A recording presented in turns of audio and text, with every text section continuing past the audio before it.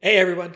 So quick announcement, as the title here says, this is actually not like a channel update, it's a personal life update. I know we normally don't do these, but it does impact the show in some way.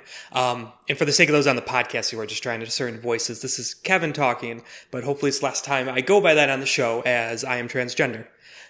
This is something I came to terms with 6 months ago, started transitioning in my life a few months ago, kept it off the podcast, but I'm at a point where I'm no longer comfortable hiding it and keeping it off the podcast. So here we are. I go by Ellie now, she and her pronouns. You'll hear Jared and Will using that.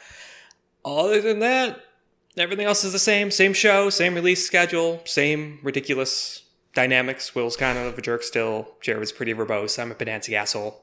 The lovable dorks you're here for, who don't know how to properly end things and just kind of continue rambling until it just sort of peters out, and please somebody stop me. Yeah, enough about you. Yeah. I got married Yeah, right. like last month. Where's Oh my shit, yeah, announcement? since we're doing... Yeah. Now I have to go back and edit all of the comments for the last 3 years and change the name. No, that's... And also, I'm not going to dub all the old videos.